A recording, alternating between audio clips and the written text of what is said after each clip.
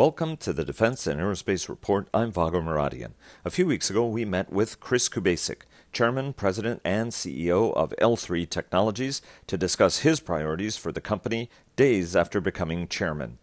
Here is the podcasted version of our interview with Kubasik, sponsored by L3 Technologies. Welcome to the Defense and Aerospace Report. I'm Vago Muradian here in Northern Virginia at the Washington headquarters of L3 Technologies, one of our sponsors, to talk to Chris Kubasik, the new chairman, president, and CEO of the company. Chris, congratulations. Well, thank you very much. Good to see you, Vago. Great seeing you. You've been with the company since 2015. You were Chief Operating Officer. Last year you became CEO. Just last week you became Chairman, succeeding Mike Strianese, who led the company for 12 years after the tragic passing of one of the company's founders, Frank Lanza, in 2006. When Lanza, LaPenta, and Lehman founded the company in 1997, the model was sort of the Sears catalog for defense and aerospace. And over the last 21 years, you guys have built a $10 billion company. And your goal now is to take this technology-packed company that people have had a little bit of difficulty understanding fully all of the things you do, and to try to rationalize it and to restructure it. One of the other things you've told investors is that you want the company to become the sixth prime contractor, especially when it comes to undersea systems, but you also want to prime in air systems and in other areas where you feel that you guys have the mass and the capability to try to do that. How are you going to transform L3? And what do you want this company to look like when you get done with this transformation? Okay, well, first of all, it's a great honor to be able to lead a company like this. Having known Frank and known Mike Strianese for over 30 years, they both built a great corporation, and my job is to take it, as we call it, to L3 3.0, the next level. So we have a very engaged workforce. One thing I'm very proud of, we just conducted our first ever employee survey, 80% response rate, and better than industry average relative to employee engagement. So the employees love their jobs, they want to work hard, and they get a sense of purpose, which gives me a great feeling. They care about the country and they care about the company. So that makes my job a little easier in my opinion. So what we're trying to do at L3 is to take all these great capabilities and find a way to bundle them together to better serve our customer needs, and also to move up the food chain at the same time. And I've talked about being a non-traditional sixth prime.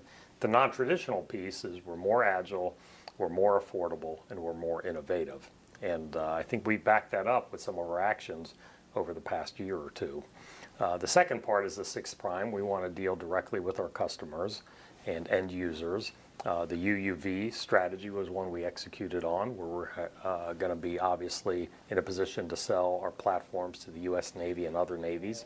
Historically, our ISR work has been directly with the end user, and we have other products like our Westcam balls or night vision goggles. So we're trying to grow and move up the food chain and give our customers alternatives to the traditional contractors that are out there. Let me ask you, before we go further, for sort of a baseline understanding of what the budgetary environment looks like, because that's shaping not only your investment plan but your business plan. There is everybody wants more defense spending, but there is an expectation that after a strong 2018, 2019 is going to be a peak, and that 2020 is going to be flat, if not declining. Talk to us about what your expectations are for defense spending and how they're shaping how you're approaching the structure of your business. Yeah, I think we're a little unique in that we not only focus on the investment accounts, a fair amount of our contracts and revenues come from the O&M accounts. So it's a little more diversified than a lot of companies that are focused primarily on the procurement and investment accounts. So, we anticipate mid-single-digit growth for the foreseeable future. In my discussions in the Pentagon, even though the top line may be flat in the out years, what they're talking about is what we're doing, and most companies are doing, is looking for more internal efficiencies. So the savings that they get within the Pentagon, Secretary Shanahan working this first and foremost, take those savings and redeploy them to the investment or the addressable account. So I think within the total budget, the addressable accounts, mainly investment and O&M, could have growth as a result of these internal studies and efficiencies that they're working on. I'm going to ask you a little bit about business process change at the Pentagon, but I want to stick a little bit to stay on L3. What do you think the company does well? What do you think it does less well? And how does that shape where you think you should be directing investment, or directing less investment, or divest? Yeah. Well, I think our heritage and what we do well is focused on defense electronics, products, subsystems, and then ultimately systems, which is why we made the decision to divest Vertex. In 2016, we thought there was a change in the landscape.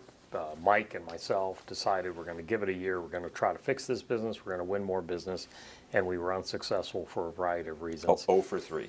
0 for 3. And we therefore decided, and successfully and quickly, I might add, divested. In fact, signed a contract just last week, and it should close in the middle of the summer. So the services piece, when you go back over our history, whether it was the Agility spin, the NSS sale, or the most recent Vertex sale, we're out of services. What we do well and what our core is are defense electronics and those types of systems. So that's ultimately where we're focused. We changed our name to L3 Technologies to focus on the technologies and the breadth of our portfolio, and that's where we're focused for growth. You just mentioned L3 3.0, but you also have L365, which is another initiative in this sort of 2-year process that you've set for yourself to refocus the company, restructure it, change its internal processes as well. L3, since its founding, has operated a bit like a mall with a whole bunch of boutiques that have been, in that mall. Talk to us a little bit about what's the right structure to have to have the company operate in a more integrated fashion. I know Mike worked on that a little bit to try to rationalize some of those elements, and I know that internally in the company the debate was always, well, these companies are really, really good at what they do, and sort of let them flourish, a little bit like an SAIC model almost. Right. Talk to us a little bit about how you think it's got to be reorganized, how it's restructured, what are the process changes, and how much savings can you reap in this process? Because nobody's said headcount reduction without wanting to significantly look at whether or not you've got, the right kind of headcount. No, I think that's a great question, and the culture at L3 is something special. And what I'm trying to do and work with my team on is how do we maintain that entrepreneurial spirit that we have in these various entities and take advantage of being a $10 billion corporation, as you said, with the scale and the economies of scale. And that's the fine line we're working. So ultimately, I want the individual entities to innovate, sell, build, and deliver products, top quality, on time, on budget to our customers. But there's a lot of other aspects to a business, as you know, and I think those are the types of things we're looking at centralizing: the procurement, the IT systems, the email systems, and the financial transactions. So it's really that balance of having the entrepreneurial spirit out there to be innovative and creative and agile, and then reduce the cost of the overall enterprise by having more common systems. In fact, just in this year alone, we've been very aggressive, and we're quite proud of 2 things I mentioned recently. Microsoft and we signed a deal where we were the first contractor to be in the Gov Cloud. The Azure Government Initiative Cloud. They have. Exactly. So they came to us probably because of our reputation for being able to make quick decisions, and based on some prior relationships I had with Microsoft, and we're pretty proud to be the first one in there. I would expect others to follow, but it's more secure, more affordable, and is really a little bit of a game changer. We've been investing internally on a project that we name Project Sumo, for wrestling with data, and got to have a little sense of humor. And SAP has recognized us as the 2018 Innovation Award. So those are the types of things that we're investing in, where we get more visibility to data, want to make decisions based on timely, accurate data, and I think that's ultimately going to make us a better company. The L365 initiative is just a focus on continuous improvement, lean manufacturing, Kaizen, whatever terminology you want. It's our overall umbrella for every employee, every day. That's where the 365 comes from, to think how they can do their job better, how we can make this a great company. Do you, because the company has so many folks are developing so much technology across the company, do you have as much visibility as you want about who's doing what and how you can apply that technology that's even within your own walls to solve problems that other divisions have? We're doing a much better job in that regard. I recently hired Sean Stackley, and Sean is our Vice President of Strategy and Advanced Programs. So he's been spending a lot of time on the road looking at our different capabilities. Of course, the group presidents and I spend a lot of time together, and we're doing a much better job bundling these capabilities. I've talked publicly about what we're doing with the Canadian Surface Combatant, where we brought 8 entities together for a single proposal to Lockheed Martin. We recently won a program in Australia, the C-1180 program, where we again had multiple divisions. So people want to work together, and we've incentivized them financially to do so, and we're investing in the tools so that they know what the different capabilities are. We just put in our first CRM system, customer relation management system, so we were able to track the different opportunities. People are able to see what's out there and work in a collaborative manner. And I should say Sean Stackley, the former Assistant Secretary of the Navy for Research, Development and Acquisition, who held that job for a very, very long time, handling some of the Navy's most important programs. While you guys have had successes, you've also had a few stinging failures on some key contracts. Key competitions you guys wanted to win, and some of those were obviously from the Vertex side of things. But there was the C-12 award, on aircraft maintenance. There was the P-8, the Fort Rucker helicopter competition, and then the SOF Aviation one. And then there was the F-35 displays contract. And I know you've told investors that you don't really see a common causal theme here. But at the same time, you've got to be, as the CEO, sort of looking at this and saying, okay, look, what are the lessons here to be derived? And how do we do business differently in order to increase our probability of winning? What are some of the lessons you've learned? What are the things that you guys have to do differently to increase that win quotient at a time when all of these contracts are a lot more competitive than they used to be? No, that's a great question, and I think the overall lesson we've learned and what we're now doing differently is taking advantage of all the great capabilities and knowledge and experiences that everybody has within the corporation. So in the old days, a lot of these bids were done at the division or the entity level. Now we're having strategic reviews. We have some major recompetitions coming up for F-16 training, as an example. And instead of reviewing it the week before the proposal is done, we're having monthly meetings. We're including people with great experiences, both from the military, the government, and industry. And we're spending time together coming up with ideas and innovative solutions. So I would expect the win rate to increase. And again, when you have 31,000 employees, you have great talent, great expertise, and you've got to be able to reach up and take advantage of that. And people are more than willing to help, and people are more than willing to raise their hand and ask for help. And I think that's the big difference. So it's transitioning probably more from a holding company to an operating company and trying to add value from a top-down perspective, and I'm looking for better results. And you were always a good student at the University of Maryland, and you've brought that to the company. Absolutely. It's a hot time. Merger and acquisition activity is on the rise, and so are valuations, for that matter. But you are looking to grow the company. As we've discussed, it's a $10 billion company now, and you want to turn it into a prime, right? An innovative, a non-traditional prime contractor. But some of the guys that you're competing with are twice your size, on an effective basis. You've said you want to strike deals $300 to $500 million, but you're willing to consider things that are higher up on that food chain, perhaps $1 billion, if you really view it to be truly strategic. As you look at this competitive landscape and where you stand in it, do you have the scale to be as competitive as you need to be against companies that are twice your size? Do you need to be bigger, and if so, how much bigger, and where bigger to more effectively compete? Yeah, I think, I try to balance all of our stakeholders, spend a lot of time thinking about our customers, our employees, and our shareholders, and I believe that's my responsibility, and try to balance those. Our shareholder base and what we've communicated is we're a growth company. So we're going to focus on organic growth, and we're going to focus on inorganic growth. So we have an alignment with what we're saying and what our shareholder base wants us to do. I think absolutely we're going to be acquisitive. We made 8 acquisitions last year. We didn't make anything this year. Relative to being able to compete with larger companies, I think our key is affordability and agility. And we're moving quickly. We have, I think, most times more affordable offerings and products. And I got to clarify, the top, I picked 6 prime because the first 5 are important clients, and we have great relationships and teaming on a variety of important missions for the country.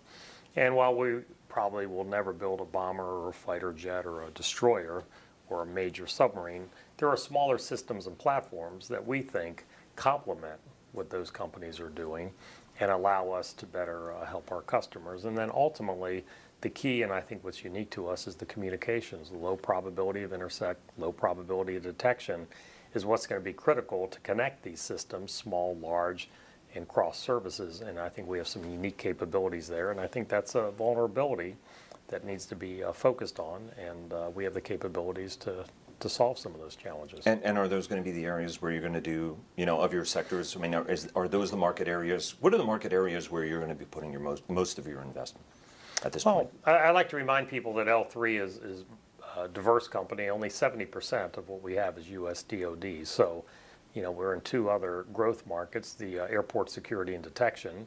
We've made a few acquisitions there. So as you go through your travels, whether it's passenger screening or baggage screening, you normally see the L3 logo. I want you to think of me as you're going through those.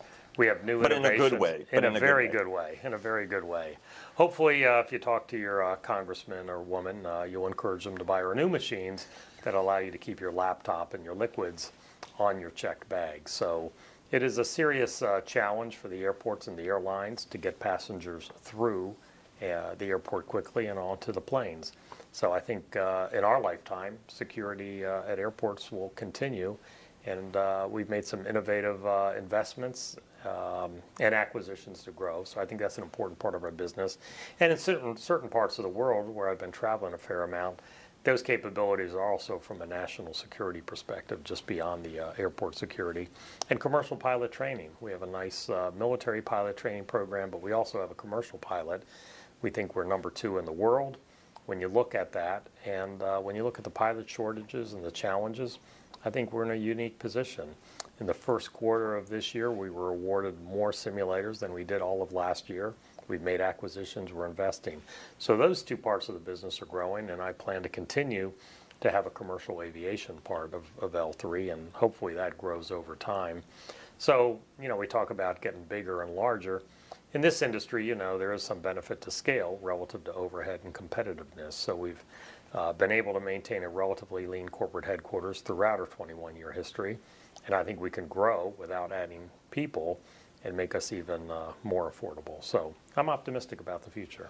When you went off in the commercial aviation side of things, I was going to mention that in December you hired John Farron of Aviation Capital Group to become the vice president for business development and marketing for your commercial division. And pilot training has been going gangbusters. A friend of mine said that if it's a business that's running on it's an 8-cylinder business running on all 9 cylinders at this point, and avionics has also been something that's been a very strong area for you. From an M&A investment standpoint, it's a 2-part question. Does commercial get more attractive looking at some of the defense multiples from an acquisition standpoint? I mean, is commercial acquisition actually start to become a little bit more attractive? Yeah, what we try to do, and from our process, is think about everything first and foremost strategically. So every acquisition we've made, we look at it through a strategic lens, irregardless of the price. So does it make sense for us? Is it filling a gap? Is it giving us new capabilities for existing customers? Is it giving us access to new customers for existing products? There's a whole strategic filter, aligning with the budget and macro trends. If it passes that, we go into an operational check. What are we going to do? Integrate it, keep it standalone, systems, culture, ethics, is there a fit? And then last is the financial check. And if you make it through the first 2, then it's just a matter of what's the right price to pay.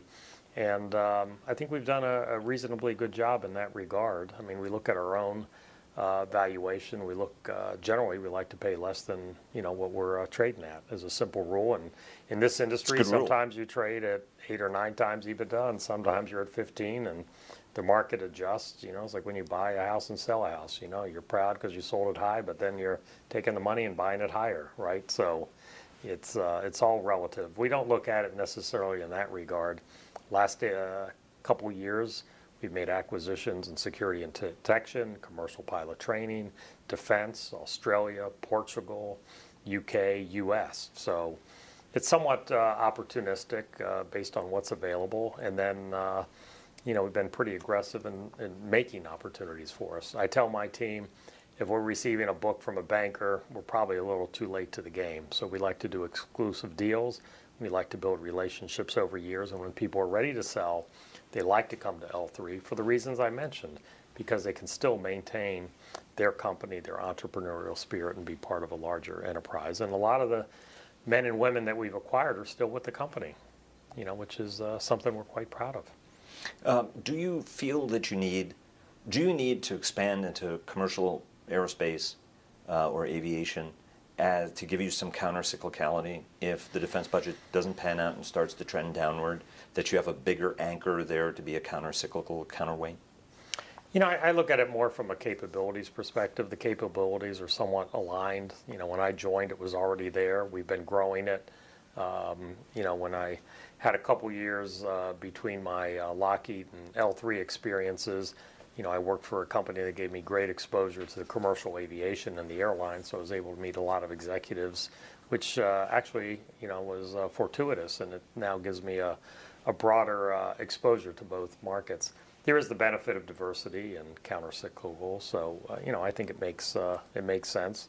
And there are very successful companies, as you know, that have a nice balance between commercial and defense, and I think that's one of the benefits and one of the things that differentiates us. And we talk a lot about how do we make this company great and how do we differentiate ourselves from everybody else. And that's where we go back to the agility, the innovation, the speed, and even the portfolio and the mix of business. I was going to ask this question a little bit later, but I'll move it up. Sure. Because you mentioned, you started your career at Ernst & Young, where you worked with Mike Strineys Absolutely. a while ago. So you said that it was a many decades relationship. 34 years ago. 34 years ago. And you were at Lockheed, where you were chief operating officer. After you left, you went to Seabury Capital, Seabury Advisory Group, part of the Seabury Group, and Accenture bought the advisory part of it. What did those experiences all teach you? Each one of them in a unique way. You mentioned Seabury to an extent, right, where that gave you a lot of private equity experience as well. But how do all of these experiences come together to shape how you're going to be leading L3 now? Yeah, it's a great question. As you go through life, you have lots of different experiences, and you try to learn from each and every one of them. I think a lot of the changes that I was instrumental in making at a company like Lockheed, I'm now making here at L3. So if you've done it once, it's easier to do it the second time. It's all about speed. We're not getting any younger, right? So I think I tend to move pretty quick. I always have had this sense of urgency. I think it's kind of contagious. People are going at a fast pace at L3. We're making decisions. I'm a big believer in making decisions. The worst thing you can do is not make one. So we get the data, we put in the systems, we get the data. May not be 100% accurate, but it's good enough, and then we move forward. I believe in getting my team's input. We all sit around, we talk about things, we make a decision, we go off. No passive-aggressive behavior, no meetings after the meetings. We're too busy, we move on to the next challenge. And the pace of change that we've had is pretty impressive. We just had our annual shareholder meeting. 2 of our board members elected not to stand for re-election. And just yesterday, we announced a new board member, Rita Lane. She's a graduate of the Air Force Academy. She worked at Motorola, IBM, and retired recently from Apple as a VP of Operations. So we have an interesting addition. Everybody loves her. She's got great experiences and brings some diverse thoughts and ideas and a little more technology and West Coast thinking to L3, which I'm excited about. When you were COO at Lockheed, there were those who looked at you as a little too sharp-elbowed, maybe in that job.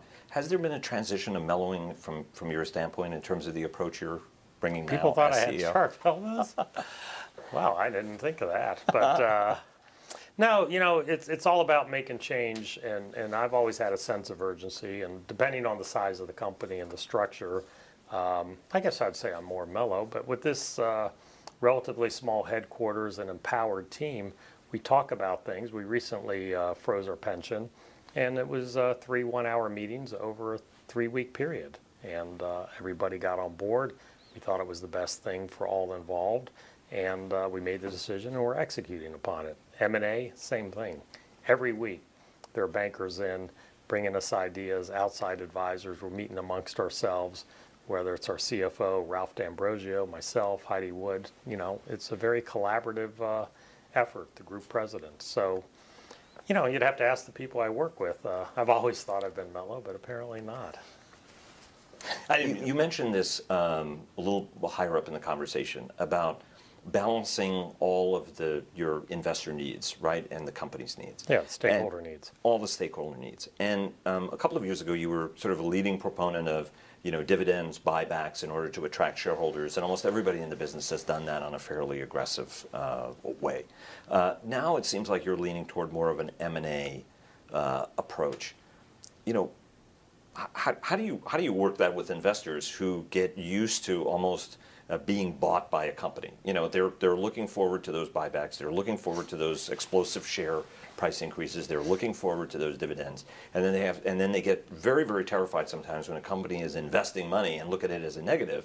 How are you doing this, and how are you doing that hand-holding and sales part of this with the investor community to sort of keep them aboard that, you know, hey, look, stick with us, man. You know, we're spending money in order to make more money downstream. Right. Well, if you go back on the buybacks, the original purpose of those buybacks was ultimately to absorb share creep. And, you know, the defense industry was in a decline, and everybody was historically compensated through stock options. And if you look at any of the large companies, there were literally tens of millions of options that were about to be exercised and ultimately significantly dilutive to the shareholders. So if you go back into the 2000 time period and you look at the hundreds of millions or billions of dollars that were spent on share repurchases in the industry, you really didn't see any reduction in share count, because as the options were being exercised, you were barely keeping up with them. Right. So that was the motive and the origin. And once that stopped and all the options had been exercised and people went to RSUs, a lot of companies, in fact, just about all of them, kept doing the share repurchase. What we've told our shareholders, and we've been very clear, is, you know, we generate $900 million of free cash, hopefully in subsequent years more free cash. We will fulfill our dividend commitment, which is about $250 million. We've had 13 straight years of, you know, minor increases, and see no reason why we wouldn't continue to do that. We've also taken that same philosophy of we don't want to have the share creep. So we've talked about $300 million of repos to offset the share creep, 401k match. All the employees get stock through the 401k, and then we have our usual equity for the leadership team. So we get that back to 80 million shares outstanding. And then the question is, what do you do with the rest? And what I've said is we wake up every morning trying to grow L3 organically and inorganically. And our preferred choice of cash usage is to make acquisitions. We've made over 120 in our 21-year history, and that's kind of in our DNA. We have expertise. We have a great team that knows how to execute upon these, and that's how we would like to spend it. So I've been clear. People understand it. I think the shareholder base is adjusted to that. They're generally growth-oriented. And, you know, here it is, early May, and we haven't made an acquisition this year. So we'll do what makes sense. If at the end of the year we don't have an acquisition, you know, personally I'll be a little disappointed, but knowing we had a good process and there was nothing there that made sense, I'll feel good about it. Will I take some of the extra cash and maybe buy a few more shares? Sure. But first and foremost, we try to grow. I'd be disappointed if we didn't do a couple this year, but only if they make sense. Do I want to bet you a quarter on whether or not you're going to end the year with a deal or not? I think I'll end the year with a deal. Okay, I won't take that bet. Do you? You said that you've been traveling the world, going and meeting with all your customers, meeting with all your suppliers, listening to them. You know, what are you hearing from them, and what are you telling them as you go around the world, whether it's through Asia, the Middle East, Europe, or elsewhere? Yeah, well, there's a couple things going on. I have had relationships, so I'm leveraging those. I'm bringing my executive team with me, and I'm basically introducing myself and L3 to these countries and laying out some of our capabilities. And what you find everywhere, not only here in the U.S., but everywhere, the money is tight, right? So they're looking for creative, innovative, affordable solutions. And a lot of what we do, are relatively inexpensive compared to some of these other systems that are hundreds of millions or, even larger for a single platform. Billions of billions. Billions of dollars, right? So a lot of it's about situational awareness. We're probably world-class in my mind in C4 ISR, which, is really C6 ISR as we add in cyber and things there. And these countries want to have situational awareness as to what's going on in their various countries. So we're seeing a lot of interest in the ISR platforms. Secured comms, we can have proprietary waveforms for certain countries.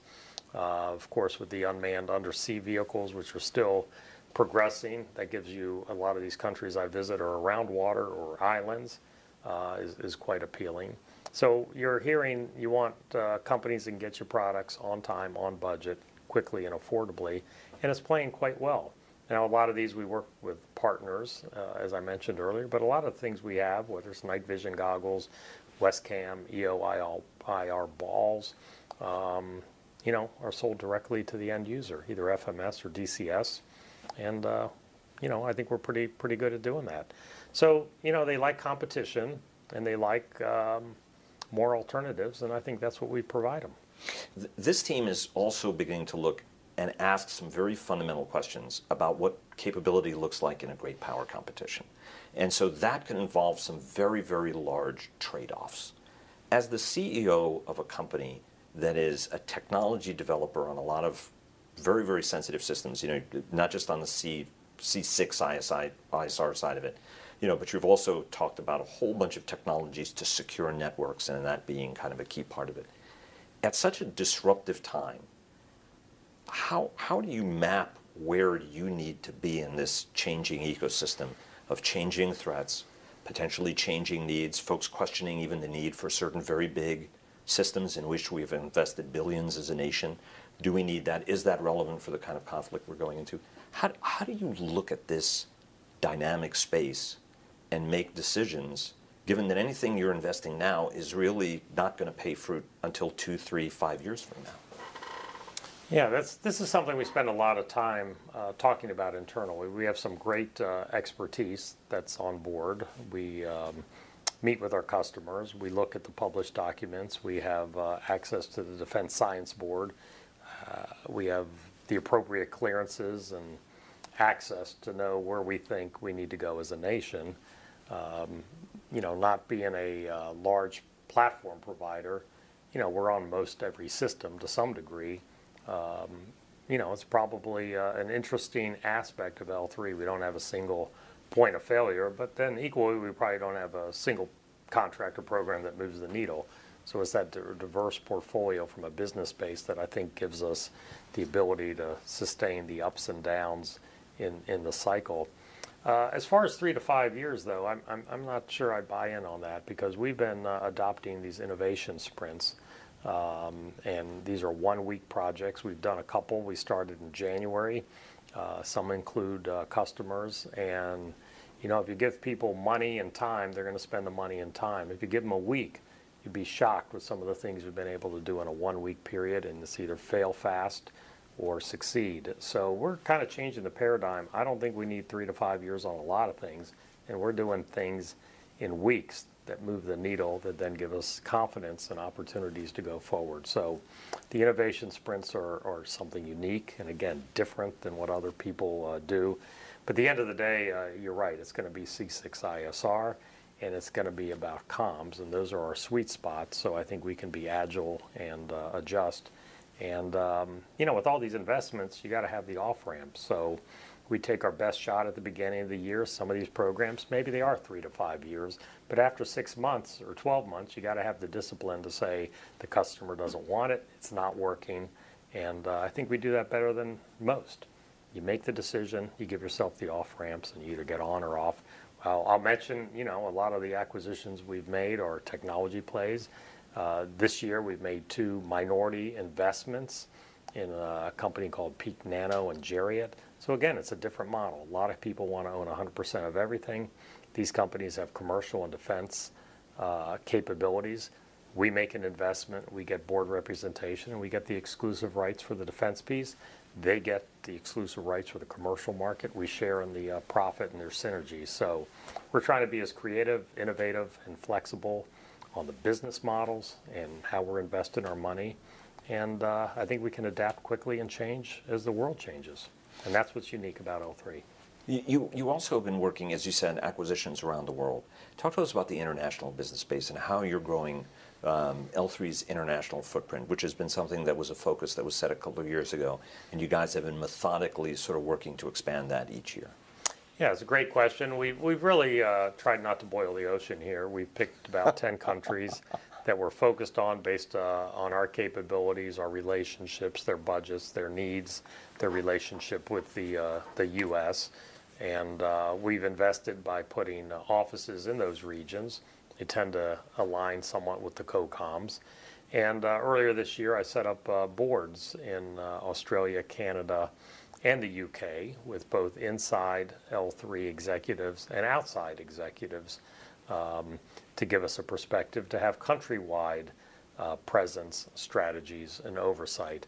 And ultimately, these boards are more focused on our strategy and growth. And again, a country like the UK, where we have over 1,000 employees, various divisions and entities, is a branding. One L3, go to universities, recruit, and deal with our customers at that level. So, you know, we're excited about the upcoming air show in Farnborough. I'm sure you'll be there, and we'll reconnect with the customers I've been meeting with, and we're going to meet more customers. So, you know, the door's been open just earlier today. I had a few hours in the Pentagon, and, you know, things are going well. Let me ask you about your the Pentagon, but also how you guys are picking internal investments on R&D and on innovation. You know, when, in the last administration, when the Pentagon asked contractors, "Hey, we want you guys to invest and bring technology to us," you were at Lockheed at the time and were one of the prominent voices who said, "Well, hang on a second. You know, we're not going to willy-nilly start investing money. First, we don't know whether or not you're actually going to buy what it is we invest to develop for you. And second, the budgetary outlook was very cloudy. So, you know, if you guys want to pay for it, we're willing to invest and develop the technology for you. You're now in a it's a different company. What are the metrics, the thinking you use to invest your own money to develop technology? How are you, especially in a company where almost every part of it is competitive in its own right, in its own little ways, with their own, again, entrepreneurial spirit? I would suspect that that makes this an even harder process when you're trying to sort of shoot multiple smaller arrows at each one of these areas. No, I think that's a great question. Historically, it's been more bottoms up, as you suggested. Over the last couple of years, we've started doing corporate-wide R&D reviews and taken really a focus as to where we want to spend our money. In years past, we might have 200, 250 different IRAD projects. We've cut that in half and doubled the money so we can get things to market quicker, and we're starting to see that pay off. I mean, just last year, I mentioned how we were going to increase our spending in sensor systems. We tell Wall Street, our shareholders, by $30 million because we see some opportunities, and it's no coincidence that we grew 16% in the first quarter by spending that money. So I've said from day one, you know, we'll get smaller if it makes us better, which is why we sold Vertex. And I will take a short-term charge, whether it's severance or closing a facility or additional R&D, if it's in the best long-term interest of the company. So we focus long-term. I know there's this desire for quarter to quarter, but I balance those two. We've increased R&D over the last several years in actual dollars and as a percent of our revenue. And it was one of the discussions I had today in the Pentagon. So we look, you know, there is a national, as you know, a national security policy and that's been published and briefed. The industry was called in with Secretary Mattis and others to get the classified version. So it's nice to actually know what the strategy is, what the concerns are. It's been well documented, at least the unclassified, and we can align our capabilities with what our customers need. and not only in defense, but I already talked about the commercial investments. And, we're starting to see it pay off. So it's another element of growth. When you're a growth company, you're looking, how do you grow? Right? You're hiring great people, you're investing in R&D, you're spending capital, you're making acquisitions. And while we've talked about reducing headcount and being more efficient, it's not in the strategy department, it's not in the business development department, it's possibly in the support functions and the underlying systems like IT and finance. And that's what we're doing, and we're starting to see results. You mentioned being in the Pentagon. The Deputy Defense Secretary is Pat Shanahan, who is from Boeing. The acquisition chief, Ellen Lord, is from Textron Systems. Richard Spencer is the Navy Secretary, who's got very deep Wall Street and experience across the board. Was vice chairman of the Defense Business Board, so former Marine aviator, so somebody who knows the enterprise really well. Mark Esper, West Point graduate, lots of industry experience. Also as Army Secretary, and that's not even talking about Mike Griffin and some of the other folks who are engaged in the process. Talk to us a little bit about how this administration is different, how the dialogue with industry, and what are some of the things you like that you're seeing, and what's some of the advice you and your counterparts. I know that the cohort and through AIA and NDIA some of this is happening, that you're passing along to the department to sort of improve the relationship between industry and government. Well, from my perspective, first of all, you have to admire these men and women for taking the time and changing their careers and lives to give back to the nation. I think it's something that is pretty admirable on their part. The outreach to the industry seems to be much more. I mentioned Secretary Mattis and Shanahan had meetings with the top execs from industry to review the defense strategy and the national strategies, which I don't think had been done previously, and maybe we didn't have a national defense strategy for the last 20 years, to quote Secretary Mattis. Secretary Lord has been approachable through AIA and met with the industry. So I think the industry outreach is great. I mean, I think they're meeting with us as groups, they're meeting with us one-on-one and individuals. I think having Secretary Mattis, having worked with and having been in the military with so many of the leaders, there's probably an immediate synergy and bonding, and everybody understands the mission, the threat, and things seem to be going at a relatively quick pace. So, the budget's increasing, that's good. I think the acquisition process is as efficient as it can be, all things considered. So generally, I think it's a positive environment. There have been changes to some of the export and licensing process. Is it perfect? Probably not. Is it better? Absolutely. So it seems like everybody's aligned and things are moving quickly. So I'm very happy with how things are moving. Do you see that speed? I mean, one of the things that Secretary Mattis, Secretary Shanahan, everybody's been talking about is increase that agility, increase the speed, bring a more business-like focus in terms of the department and how it's run. Do you notice that extra speed? Do you notice the change? Yeah, again, it's not a big part of our portfolio because we work so much through other companies and support them in a variety of models, whether it's the merchant supplier model or the supplier model or the teammate. But in those cases, we work directly with the end user. I would say absolutely. A lot of our work historically has come through big Safari, SOCOM, right? Secretary Gertz was first with SOCOM and now with Navy. So, all these things are headed the right direction. And that's one of the reasons we're looking at becoming a sixth prime. I think we can get to these men and women some interesting capabilities in a timely manner. We hope to have a couple new orders announced in the weeks or months ahead that I think we're quite proud of, that will in fact confirm that things are changing and moving at a fast pace. You're the chairman, CEO, president of a company. You were CFO.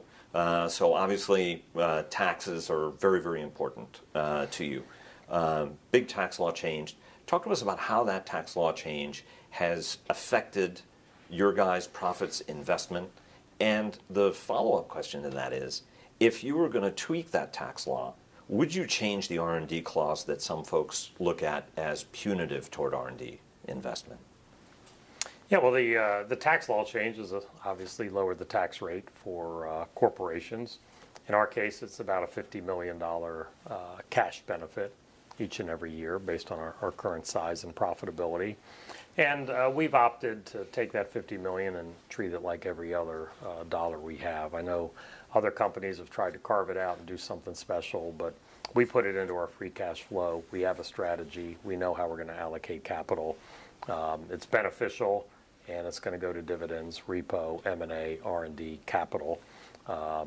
We are looking at some enhancements to certain things for our employees.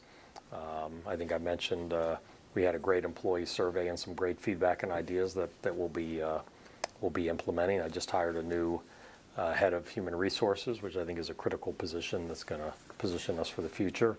Someone who's pretty innovative and creative.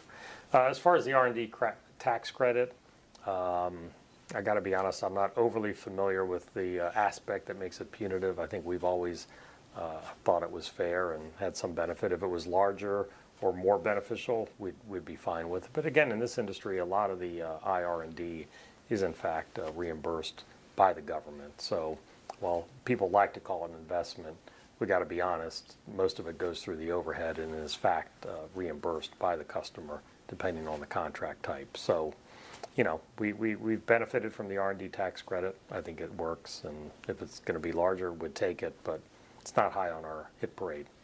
As I was getting ready for this, there were a couple of folks that I talked to who said, well, you know, when's Chris going to sell? And what would that look like? I mean, is that anything that you would be entertaining? Sell what? At this? Well, sell the company, right? Of course not. Not at all. In fact, we just had a board meeting this week, and, you know, my desire is to keep the momentum that Frank Lanza and Mike Strine's had. We call it L3 3.0.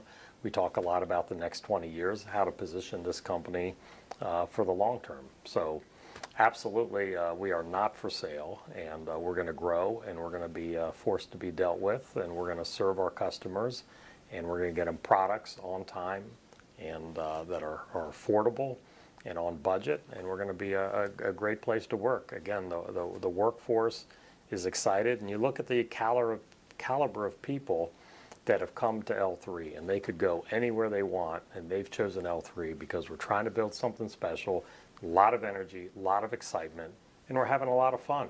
So I don't think I'll be here running the company in 20 years, but I plan to have a great run and hand it off to even a better leader when I decide to retire. And in 5 years, where do you think you're going to be size-wise? Are we going to be looking at a $15 billion company, a $20 billion company? Well, hopefully larger, sure. I mean, I guess if we're at 10, 15 would be the next milestone.